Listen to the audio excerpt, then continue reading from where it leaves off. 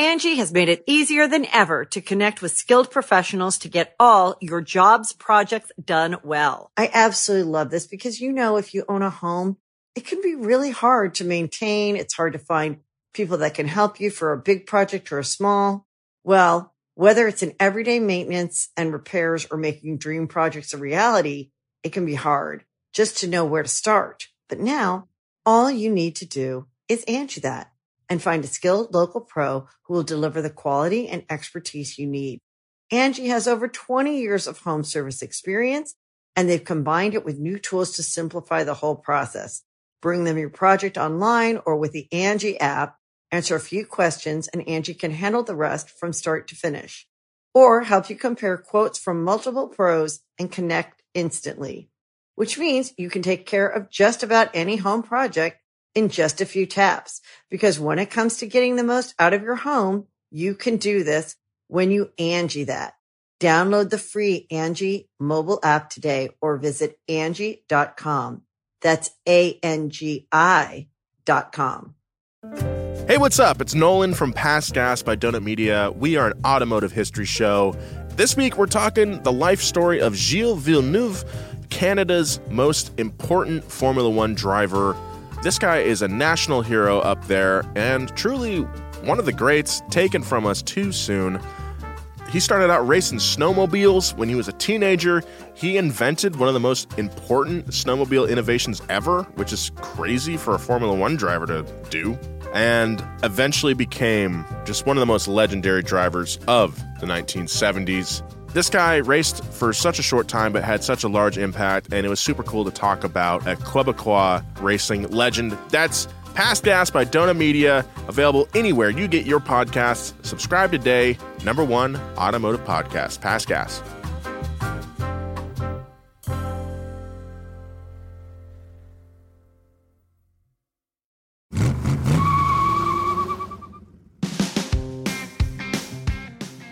The glorious open road, cruising USA. The bags are packed, the cooler is stuffed with snacks, and your Game Boy Advance SP is fully charged. You're excited to see something new. This is the furthest away from home you've ever been. You're desperate to get an 18-wheeler to honk its horn for you. Does this feel oddly familiar? In America, the road trip is a rite of passage, a tradition passed down from generation to generation. And none of those experiences would be possible without the U.S. Interstate Highway System. Most Americans commute on one of these highways daily, but few consider what it takes to build the infrastructure itself. Primarily devised and influenced by President Dwight D. Eisenhower, the interstate is more than just roads that unify and connect our great nation. It's not just concrete, but a system that changed culture and industry in the United States forever, especially in the trucking and global logistics industries. The Interstate Highway System is arguably one of the greatest public works projects ever executed in this country. How long did such a behemoth task take to complete? How many roads were constructed? Who paid for it? How did it affect American culture and industry? And maybe most importantly, what's the friggin' coolest 18-wheeler out there? All this and more on this week's Past Gas, the history of the U.S. highway system and the growth of trucking. Past Gas Podcast. It's about cars, it's not about forts. I'm eastbound down, sitting on a biscuit. Sitting on a biscuit with my wife. Yeah, I'm eastbound down, chomping on that biscuit. Sitting on a biscuit with my wife. Truckers love biscuits, dude. It's They crazy. do, That's dude. why they They sell do. them at all those country Crate Barrel? No, Cracker Barrel. Cracker Barrel. Crate They're Barrel's different. Cracker Barrel's delicious but problematic. Yeah, there's a whip in the logo. Yeah. But I do love some biscuits and gravy. I do love some biscuits and gravy, and I love playing that golf tee game while I wait for my food. Oh yeah, if With you the little ball. with the tees, right? Yeah, golf tees, and it's like play alone checkers. You have to. Oh. Yeah, and if you get 4 or more, which is bad, Yeah. you're an ignoramus. Yeah, you're an ignoramus. And you have to work in the kitchen for 6 hours. Oh, wow. It seems with no pay. That seems excessive. Play at but your own risk. it's really kept their business afloat, I guess. Yeah. Welcome to Past Gas, everybody. My name is Nolan Sykes. Hi, Nolan. Hi, James. That's James Pumphrey over there. Toot, toot, baby. Toot, toot. And the third voice you hear next to me is Joe Weber. Slime off a biscuit's back. Joe and I were in Milwaukee last week at Yeah. Joe's parents' house. Wow. was This is a big step for you guys. It was a lot of fun. Milwaukee's awesome. Yeah, we met a bunch of cool donut fans. Yes. Yeah. Went And to a Brewers game. we did. Played some disc golf. A lot of disc golf. You got into it. I am very into it. We're trying to go this weekend. I love that. Yeah. I love that for It's you. fun, man. It's cool. I love that for you. Yeah. Yeah. Do you want to come? Hell no. No? I got plans. Yeah, plan. I do. You should. We It's- didn't even say what day, though. I have plans both days. I really do. I honestly do. I told you about my plans. He's Yeah. yeah. I'm on a staycation. That's right. I think you would enjoy it. I might. It's just I do like we're nice just you're just places. walking on you're sauntering through a beautiful area with your friends. It's a game that you can progress within one round where you're like, I suck. And then you make a good shot and you're like, okay, I get it. I'm more of a bar trivia guy. So if you guys want to do, there's bar trivia within the city limits of where I live. I used to go to bar trivia every Sunday and we would win maybe like every fourth time. But there was like a stretch for 2 months Did you where get we sponsored? didn't win. No, we didn't get sponsored. But there's a stretch we didn't win for like 2 months. And we're like, what's going on? This new team, Quiz Christofferson, kept winning over and over. We found out one of the dudes was the trivia writer for Cash Cab. What? It's like, get out of here, dude. So Out of he- here, dude! You ringer. Yeah. It's like ringer ass? cheating, dude. I mean, it's not cheating because obviously he's earned the right to know all that For stuff. sure. But, But that's like, I don't know. Well, don't take your work home, you know? yeah, Dude, yeah, if you do what you love, then you'll never work a day in your life. yeah. So we're talking about the interstate today. This episode was based on a suggestion from two different listeners, and we just want to give a shout out to Connor in Cleveland. Connor in Cleveland. Hey, Connor in Cleveland, you're on the air. Connor. We got Connor from Cleveland. And John M in Indiana. You guys should connect. You guys should hang out. We'll connect you. That's not too far, Indiana and Cleveland. I mean, Indiana's a big state, and they're not that close at all. It could be Eastern Indiana. Yeah. Okay, I don't know geography. So maybe I'm not even a bar Also, trivia guy. Midwesterners are like, oh, it's only a 10-hour drive. Okay, that's fine. Get in your conversion van, play some video games in the back seat. Play that biscuit song you were talking about. Yeah. Eastbound down, I'm chomping on that biscuit. Sitting on a biscuit with my wife. Is this biscuit that you're sitting on a big biscuit, or you're Yeah. like, okay, Big enough for me and my wife. to sit on? But Yeah, it's that's- fresh, though. It's not. Oh, yeah, it's crusty. steaming hot. We're burning our little booties off. Big old buttery old biscuit. pillowy biscuit. Pillowy. Now, I do want biscuits and gravy. Now, anyway, let's Good, dude. let's I get into forgot to it. eat this morning. jelly. Before we dive into the history of the U.S. interstate highway system, or USIS, We will, from this point on, be referring to it as UCS. Us. let's add some context for our global listeners out there. The Dwight D. Eisenhower National System of Interstate and Defense Highways, or the Interstate Highway System, is a network of controlled access interstate highways. That is a fancy way to say roads accessible by on-ramps that stretch between states. This system spans all contiguous 48 states, plus Alaska, Hawaii, and Puerto Rico.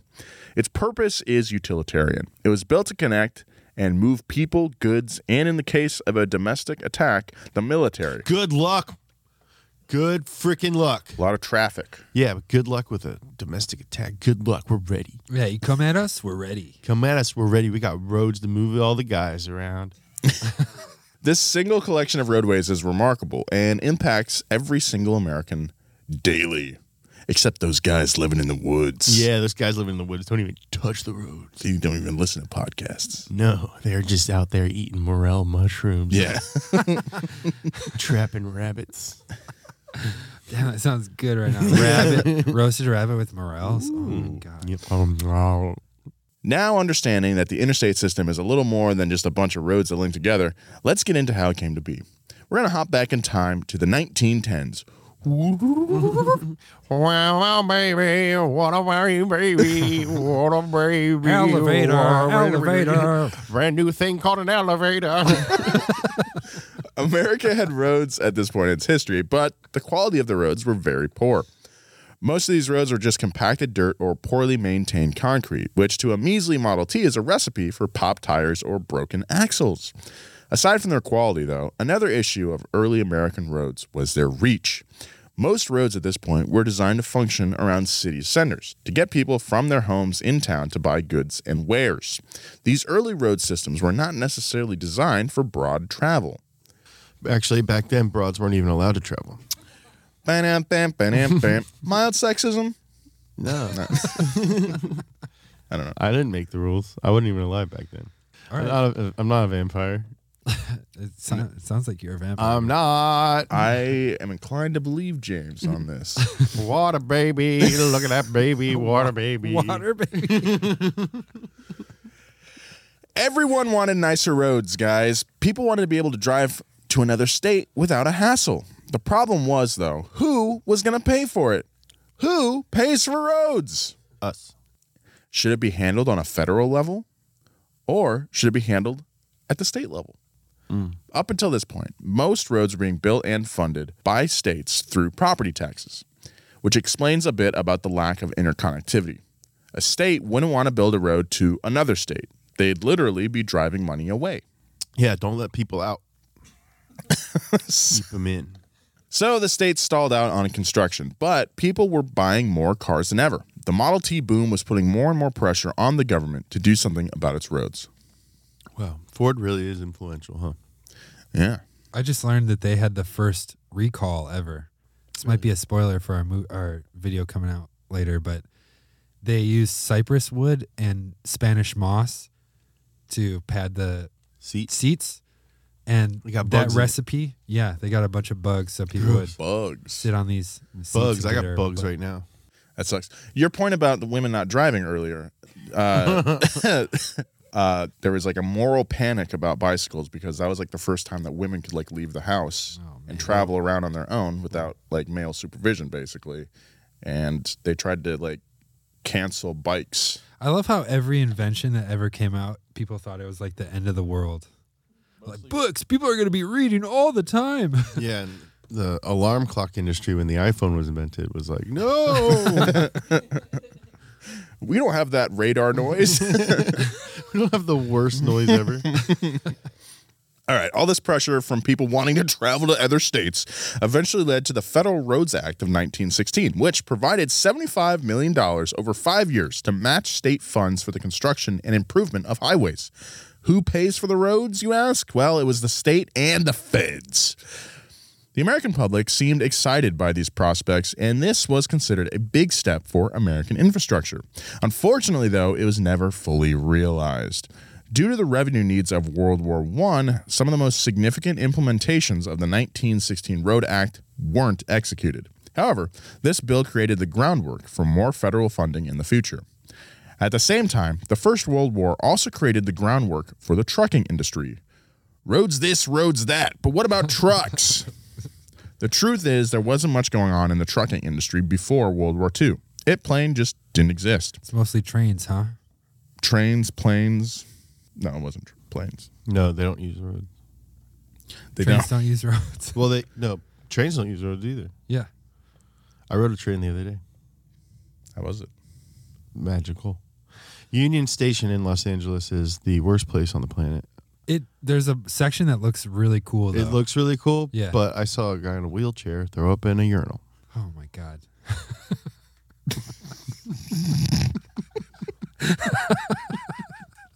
But that bar is cool. Tracks. I don't know, man. It was pretty rough. Yes, the trucking industry did not exist, mostly because the country lacked the road infrastructure to support it. There was already a pre-established dependence on shipping goods with more traditional methods like a horse-drawn carriage, canals, waterways, or the ever-popular train that James mentioned. Most early trucks were just Model Ts with homemade DIY built trailers used to haul things locally, like milk, I assume. Probably they loved it back then. They just couldn't stop sucking down that milk. Mm-hmm. Like me in 2018. Yeah. Oh man, that was the thing, huh? Yeah, that was a long time thing. I've since pretty much stopped drinking milk. Good, it worked. Yeah.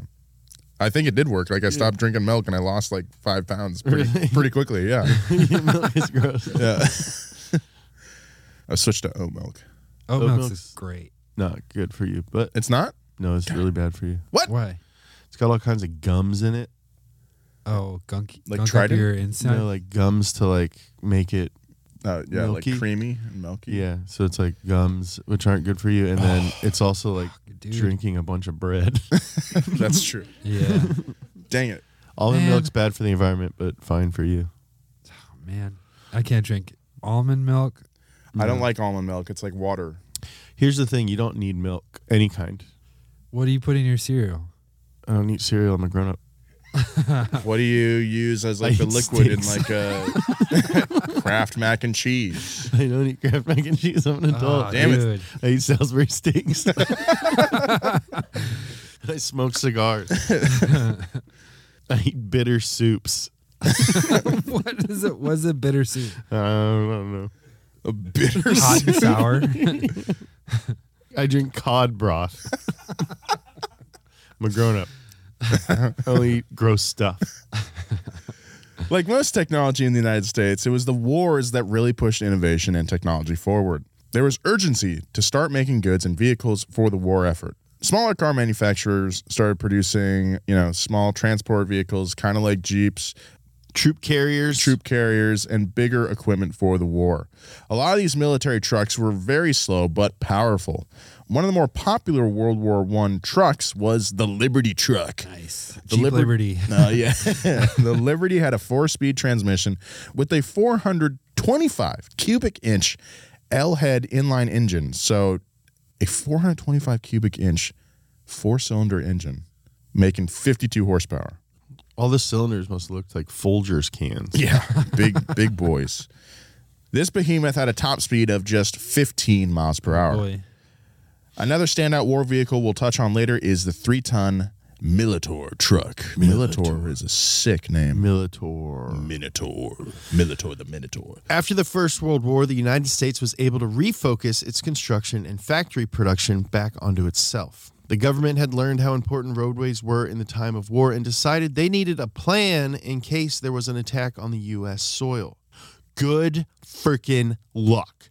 I'm ready.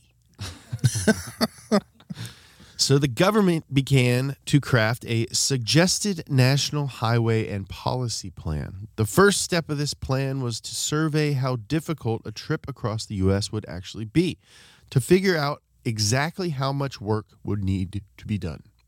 This was considered a better option than just matching state funds. On July 7th, 1919, the Army sent an expedition from Washington, D.C. to San Francisco to determine the difficulties of this trip. The convoy planned to travel across the Lincoln Highway, a.k.a. the affectionately titled Main Street Across America. Hey, kid, you want to buy an onion? Since it was the first road to span across the country. This was a very ambitious 3,200-mile journey. The motor truck train was an 81-vehicle convoy consisting of a ton of cars, ambulances, tanker trucks, passenger cars with reporters, searchlight trucks, a 5-ton trailer hauling a pontoon boat, and most notably, a few Militor 3-ton Also- tractor trucks. I remember this convoy had like a kitchen. Yes. I bet this was fun AF. Yeah, this route Sounds really fun. Yeah. So it goes from New York to Philadelphia.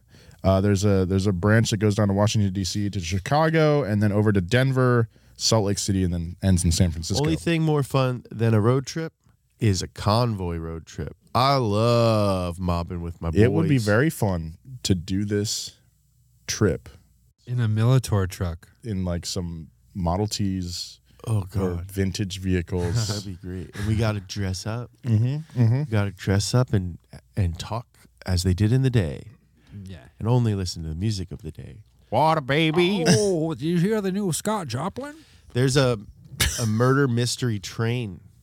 Whoa. What? Yeah, it's a murder mystery dinner train ride. Like the Orient Express? Well, it's in California, and I want to go on it alone. Like, no one's ever come alone. I'm going to solve this case. I'm here. That's super fun. So it's like an escape room, but also a road trip. Well, it's like a murder mystery dinner. Yeah. But But you it's pick a all character and you okay. kind of have to commit to that character. I don't know the details. It'd be fun. Yeah, we should all go. I heard about Pretend this we don't haunted know each house where they beat the shit out of you. You have to sign a waiver. Yeah. We'll be right back with more of this story, but first, a word from our sponsors. Angie has made it easier than ever to connect with skilled professionals to get all your jobs projects done well. I absolutely love this because, you know, if you own a home, it can be really hard to maintain. It's hard to find people that can help you for a big project or a small. Well, whether it's in everyday maintenance and repairs or making dream projects a reality, it can be hard just to know where to start. But now all you need to do is Angie that and find a skilled local pro who will deliver the quality and expertise you need. Angie has over 20 years of home service experience, and they've combined it with new tools to simplify the whole process. Bring them your project online or with the Angie app, answer a few questions, and Angie can handle the rest from start to finish. Or help you compare quotes from multiple pros and connect instantly, which means you can take care of just about any home project in just a few taps. Because when it comes to getting the most out of your home, you can do this when you Angie that. Download the free Angie mobile app today or visit Angie.com. That's ANGI.com. You can host the best backyard barbecue when you find a professional on Angie to make your backyard the best around. Connect with skilled professionals to get all your home projects done well. Inside to outside, repairs to renovations. Get started on the Angie app or visit Angie.com today. You can do this when you Angie that. If it weren't for the pure pulling power of the Militor tractor truck, most of the convoy would be stuck in a ditch or sunken into quicksand, which is 100% a real thing. The convoy quickly learned that if something could break, it would. That sounds familiar, huh, Nolan? Mm-hmm. We're currently filming a season of High Low, and cars break a lot. Cars do break. You haven't even done anything to them, and they're still Not- breaking. Yeah. Yeah, nothing that's broken is like anything we've touched. We Yeah. blew up a motor, brakes went out. I went off track yesterday at 80 miles an hour. That was pretty scary. Yeah. It was pretty spectacular. I got dusty. That was cool. Yeah, it's cool. Did I look brave? It looks sick. I thought, it was like such a big spin out that I was like, I thought Adam was driving or something. Yeah. Like Oh, Job wow. or Adam. Yeah. Yeah, sick. You hooked it. Yeah, I hooked it. James hucked it real hard. I kept it straight too. Yeah. Kept the wheels straight. Mm-hmm. If I didn't, we could have flipped. Okay, so Yeah. if Adam's wife is listening, you're freaking welcome. Fan belts would pop, engines would overheat, tractors would fall into the mud and need to get towed out by the Militor. The further west they went, the worse the roads got. One traveler on the convoy later said, "Some roads out west were just a succession of dust, ruts, pits, and holes." The convoy moved at a snail's pace because of these difficulties, and there were over 230 recorded road incidents. The worst day took place in the Great Salt Flats of Utah. Nolan, what's up? Hey. When quicksand got the best of the convoy. The quicksand was so bad that the majority of the convoy sank into the ground up to several feet deep. Ooh. These sunken trucks had to be rescued by timber, rope, chain, tackle, and jacks. Tackle and Jacks is a great Super Nintendo game. Tackle and jack. Took 7 hours to move just 200 yards. I'm gonna guess they just got into some of that briny salt. Briny And gooey goo. yeah. I wonder if their tires were super skinny. Oh yeah. Oh yeah. Oh yeah. Oh yeah. But on an average day, the convoy would move about 52 miles per day, and they eventually finished the cross-continental journey. I can do more on foot. No, you can't. I could do 50. 52 miles on foot. What's In a a walking speed? Like 4 miles per hour? That's pretty brisk. I walk 25. There's no doors. You guys want to go to lunch? Just like take off. There's no doors in my house. Overall, it took 62 days to travel just over 3,000 miles, spanning 11 states. To put that into perspective, that trip would take about 5 days to accomplish on modern roadways. Since the convoy had made the journey to test out the roads for logistical purposes, they had to report back. Would the journey be doable for the military if necessary? The answer was fairly apparent. Absolutely not. The convoy had to constantly change its path to avoid broken bridges and roads that weren't wide enough for a single car to pass. They were built for horses. While I was on the train, I saw 2 people riding horses on the beach. Oh, that's majestic. And I was like, that is a way different lifestyle than I have. Yeah. Horse lifestyle, like you have to really be in it. Yeah. You can't I don't think you can be like a casual horse person. No, the horse would die. Yeah. Yeah. After accumulating the data from the convoy, it was clear the U.S. needed to do something about its roads to invest in national security. Spearheaded by National Highway Commissioner Thomas Harris McDonald, the Federal Highway Act passed legislation in 1921. I love that guy's Over burgers. 100 years ago. Okay. Okay, Joe. Much like the 1919 Act, this had federally matched funds up to $75 million, but this time it would be given out Chump change. annually instead of over 5 years. I spent that on lunch. It's a lot of chalupas. But the biggest difference between the 1921 Act and the 1919 Act was 1921's focus on interconnected primary roadways between states. This caused a boom in road construction throughout the decade. The New York Parkway system is one of many of this bill's successes. I want to know how many listeners we have in New York City. Let us know. Everybody that's listening in New York right now, email Nolan at mrsharrystyles@gmail.com. That's right. Yo, I'm listening here. Hey, your bagel sucks. Alongside the construction boom, more and more Americans continued buying and driving cars. In 1921, 61% of all cars sold were Ford's iconic Model T. City planners recognized that Americans love driving and exploring new places, like their grocery store parking lot. Between local commerce and tourism, cities saw a growing need for an interconnected national highway system. And by the late 1930s, planning had expanded to a system of conceptual superhighways. Infrastructure continued to grow into the late 1930s, but with this boom came a bit of disorganization.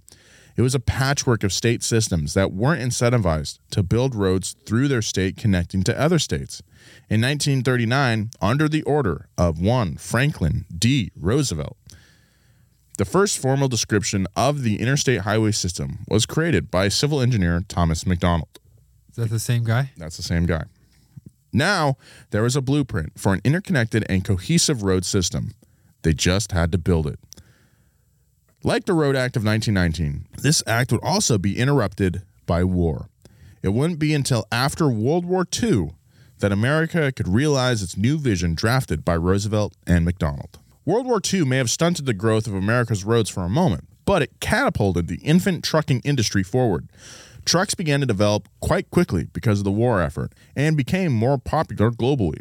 New technology like inflated tires instead of solid rubber became standard. Air brakes were implemented. Synthesized rubber was invented. The fifth wheel, a specific type of trailer hitch, took over for its versatility and mobility. Now, America was producing goods and sending trucks all over Europe because of the war. The standard truck as we know it was beginning to form.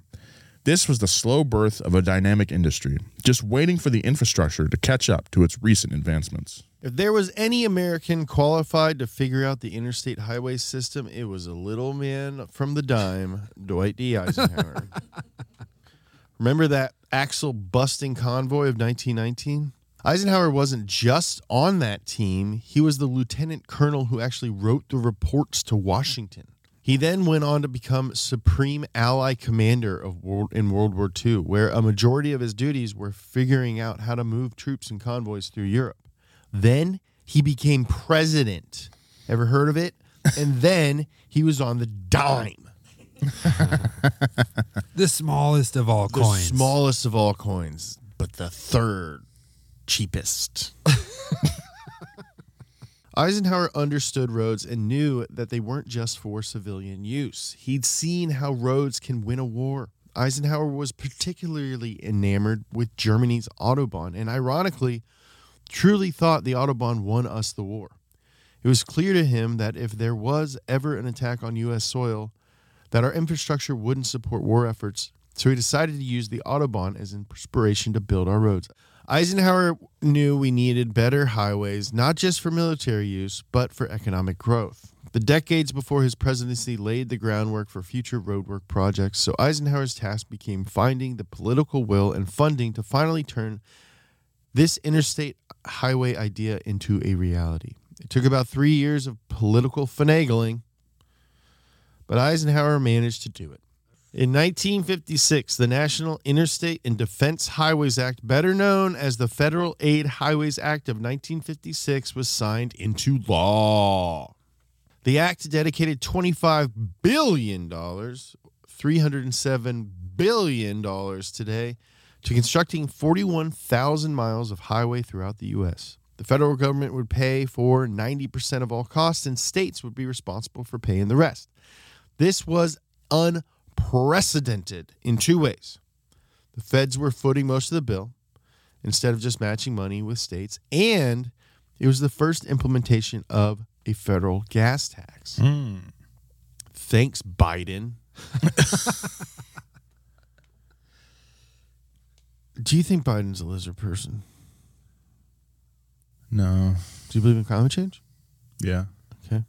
I think he's reanimated dead guy. Oh, okay. Okay. I think there's like a little alien in his head, like in Men in Black. Like a little Ratatouille? Yeah. I heard that his head has a toy in it. It's the monkey with the... Like one of those Kinder chocolate eggs.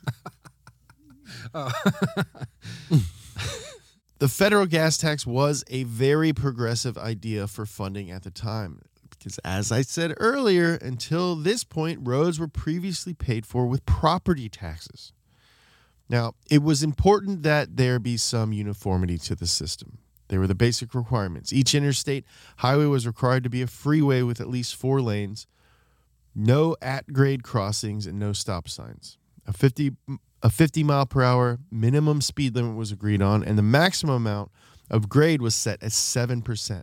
The folks in charge also came up with a universal labeling system so the roads wouldn't be confused with one another. So we got the 10, the 405, the 5, Highway 64, 110. Highway 94, Highway 66, Route 66, 101. the 1020 time. The major roads would be 2-digit numbers, north to south ending with an odd digit, east to west ending with an even digit. Oh. East, even. Wow. North, south, odd. Solid, very solid plan. Good plan. Surprising because it's from the government. Oh. Got them. Take that. They had cash. We're subversive. We're subversive. We're Joe Rogan. They had cash in hand. Now all they needed to do was get to building them roads, baby. Because the design standards were so simple, construction began right away. 3 states, Pennsylvania, Kansas, and Missouri, all claimed to have had the first completed stretch of interstate highway. But Give it up, Yeah, guys. grow up. That's a boring thing to claim. yeah, grow up. Get a life. But Pennsylvania has official recognition as the godfather of the interstate. It's so stupid. However, despite the simple design standards, the construction wasn't without its challenges. This is a project that spanned over decades, which means the construction and labor costs often rose with inflation over the years. Luckily, both the government and the public were convinced that this was an investment worth completing. The project continued to find funding and move toward completion. I think I mentioned this on a previous podcast, but I was in southern Arizona a little bit ago. Near Tucson? Tucson. Yeah, south of Tucson. And south of Tucson. there's a 20-mile stretch on, I want to say the 19. Yeah. That every road sign is in kilometers. Oh, It weird. doesn't make any sense. Oh, we tried to switch at one point. And that was like the test one? Maybe. And everyone was like, I'm not driving to England, you idiot. They use miles, though. Sorry. A lot was accomplished in the first 4 years of road construction, so much so that it literally paved the way for trucks to cruise into the mainstream. Literally paved, get it? Got it. The addition of trucks started shifting economic possibilities for America. This interconnectivity quickly led to trucking becoming the main method of transporting freight. Take that, trains, even though trains are sick. Trucking was cheap. It was efficient. It was quick. It even gave people living in remote areas access to fresh fruits and vegetables. This was due to transport entrepreneur Malcolm McLean's invention of the modern, containerized intermodal shipping method, which would transport cargo between trains, ships, and trucks. Without Kiss 'em for short. Kiss him for short. Without McLean's contributions to the logistics industry, trucks wouldn't have risen in popularity so quickly. At the beginning of the 60s, Americans became more and more dependent on trucks, and production went into overdrive. The major players in semi-truck production were, and continue to be, Peterbilt, Kenworth, Freightliner, and Mack. The early 1960s were dominated by Kenworth and their K900 truck, later renamed the K100. It sported a standard tilt hood that would fold away from the front of the truck, exposing the engine. These early trucks had some substantial power, with some boasting over 250 horsepower in their machines, but a lot of them got dismal gas mileage. We're talking 2 to 3 miles per gallon. I can max. relate. Probably so much more torque, though, than 250. Yeah. Oh, yeah. The success of the K900 was threatened in the mid-1960s when Ford introduced their H-Series model line. This was a cab-over-engine style truck, so one of those stubby-looking guys. Yeah. The driver sat over the engine in an extremely tall cab, often referred to as two-story Falcons. What? Why was it so tall? It included an upper area referred to as a sleeper cab. Sleeping areas in trucks are nothing new, but you can sleep in the driver's seat if you want. But this was the first time that the design... Park first. Yeah, park first. But this was the first time that the design was driver-centric. Designers were no longer just considering technical specs like load capacity and gas mileage, but the truck driver's experience as well.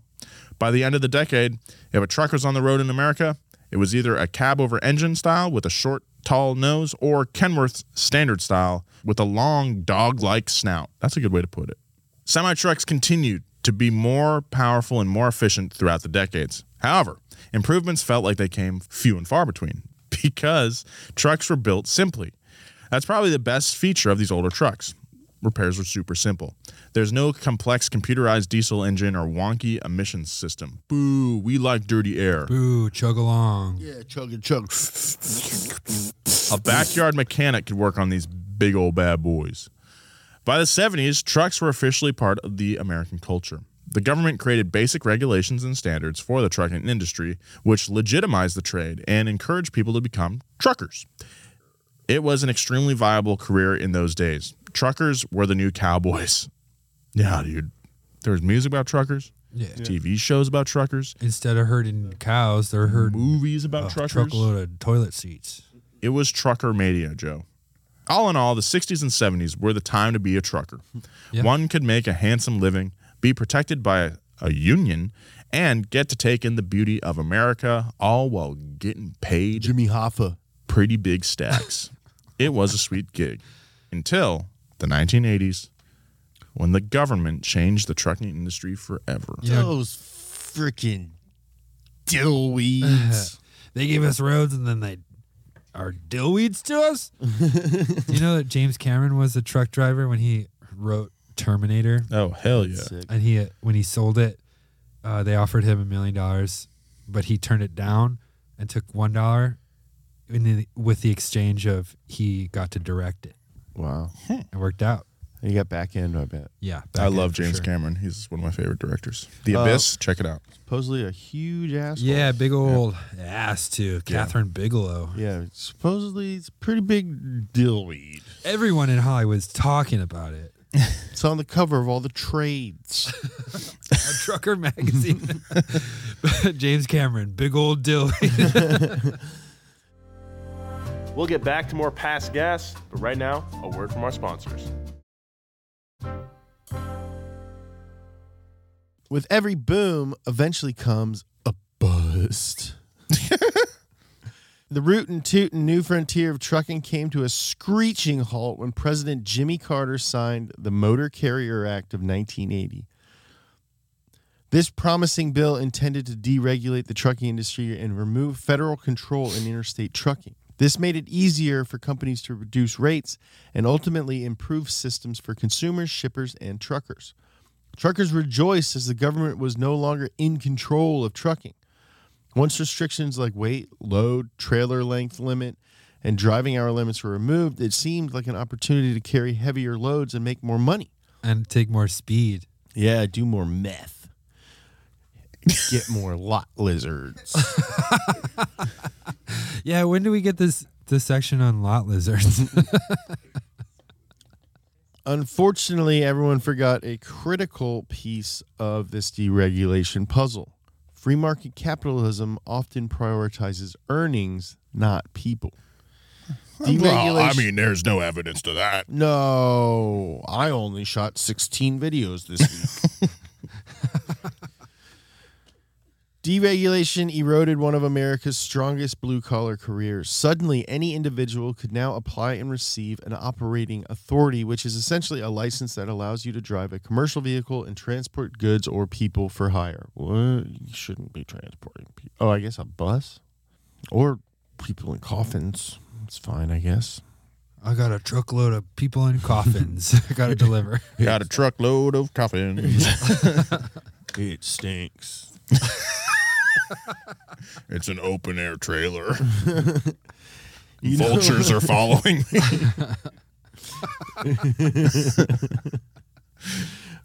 A bunch of cats following me. You no longer needed to get hired through a trucking company to acquire a license to drive commercially. An influx of new drivers created flooding in the market. This caused freight rates to plummet.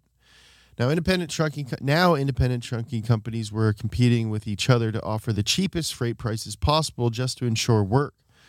There were so many drivers, the only way to stand out was to be the cheapest. Consumers benefited from this a bit, but the real people who benefited were the shippers. Volumes increased, shipping increased, but at the end of the day, the payment for truckers didn't increase.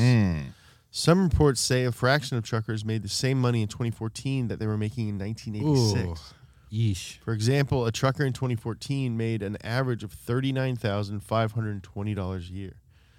The average Teamster in 1982 was making, and this is adjusted for inflation, around $43,200 a year. Jeez.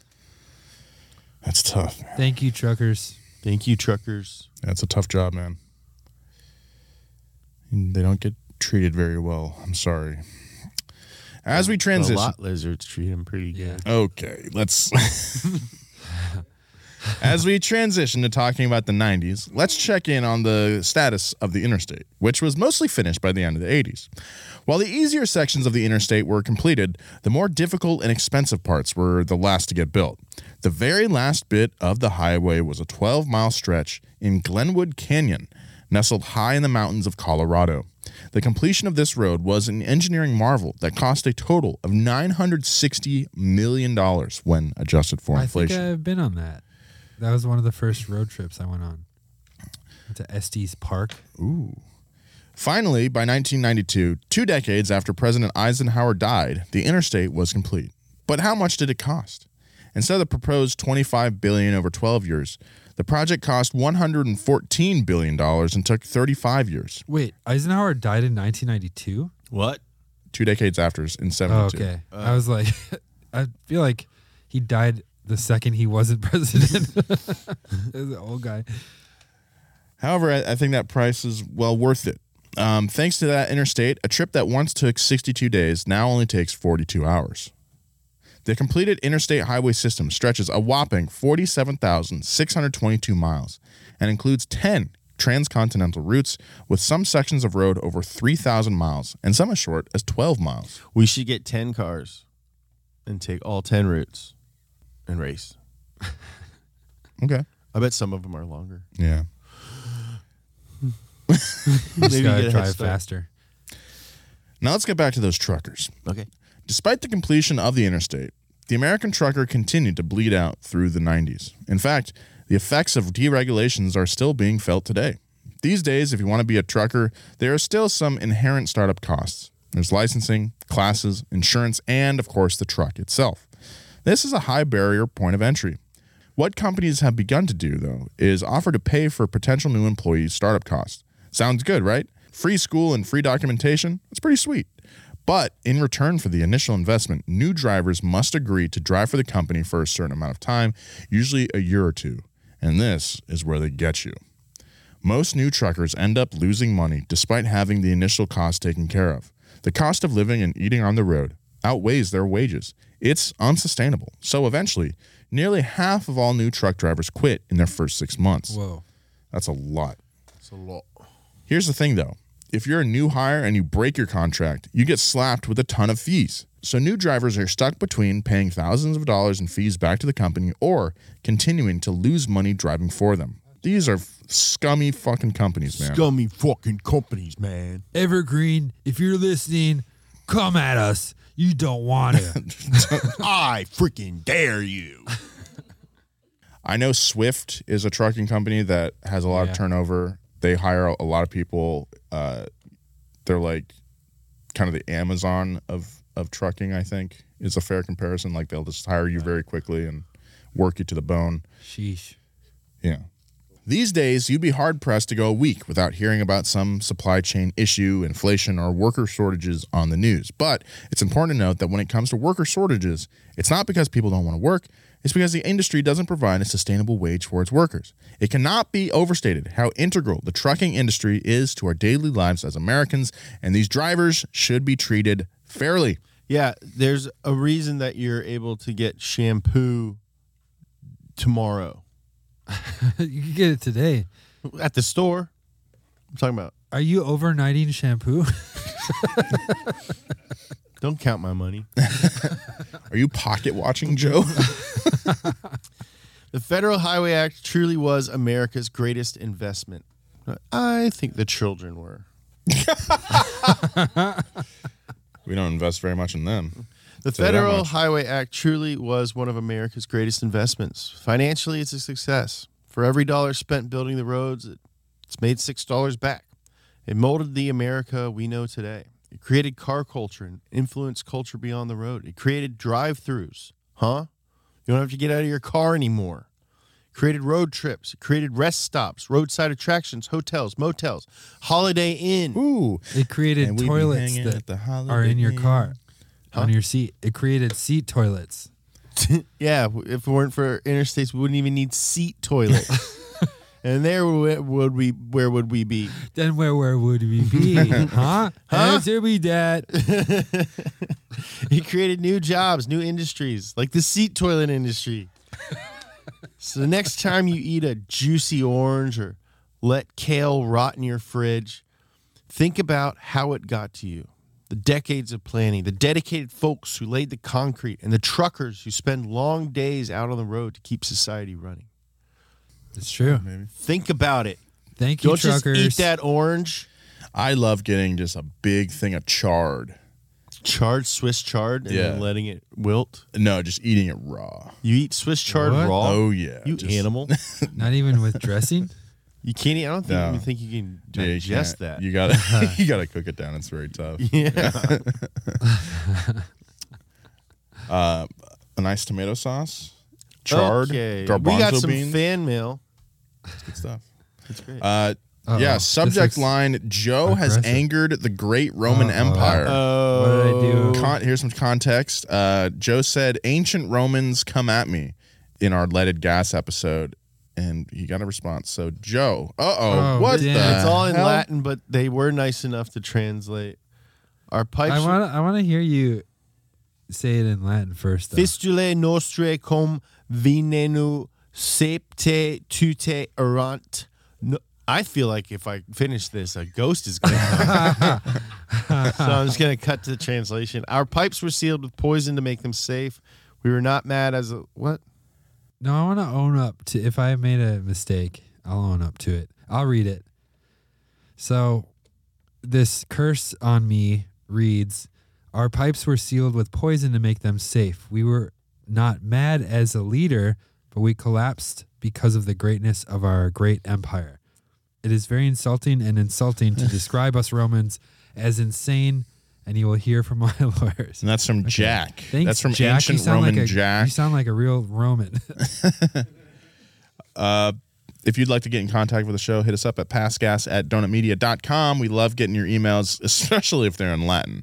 Yeah, especially if they're in Latin. That's you know right. what? I'll stand by Joe. Ancient Romans are insane. They had vomitoriums, which actually sounds pretty sweet. You eat so much food, you puke and you go eat more. I heard that that's a myth that the vomitorium is where they threw up. Oh. Well, that's cool. Anyway. I saw a guy in a wheelchair throw up in a urinal. Yeah, you did. Man, way That's to the bring real her on. vomitorium. Hey, follow the boys at James Pumphrey, at Joji Weber. Follow me at Nolan J. Sykes if you'd like. Big thank you to our producers, as always, Christina Felsky and Gavin Kinzel. And our writer, Jacob Wasaki. What's up, Wasaki? What's up, Wasaki? Chucking them discs, boy. We also have another podcast called The Donut Racing Show. We talk about Formula One. I'm on the show. The lovely Alanis King and Elizabeth Blackstock are on the show. They're very smart and funny. If you like Formula I'd One, say smarter than you. they're definitely way more qualified to be on the show than I am. I'm just the guy that talks. I offer... Color. Yes. Great. Yes. You're the me of that show. Yes, I am. Yeah. All right. Tell a friend about the show. See you next time. Bye.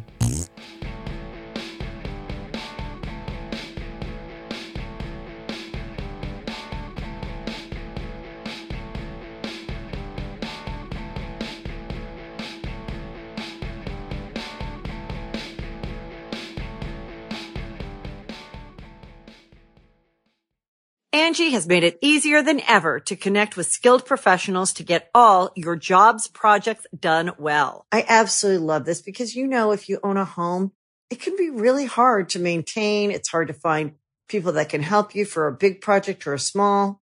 Well, whether it's in everyday maintenance and repairs or making dream projects a reality, it can be hard just to know where to start. But now all you need to do is Angie that and find a skilled local pro who will deliver the quality and expertise you need.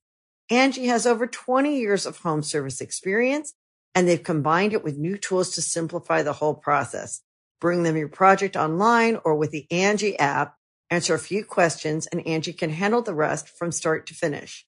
Or help you compare quotes from multiple pros and connect instantly, which means you can take care of just about any home project in just a few taps. Because when it comes to getting the most out of your home, you can do this when you Angie that. Download the free Angie mobile app today or visit Angie.com. That's ANGI.com.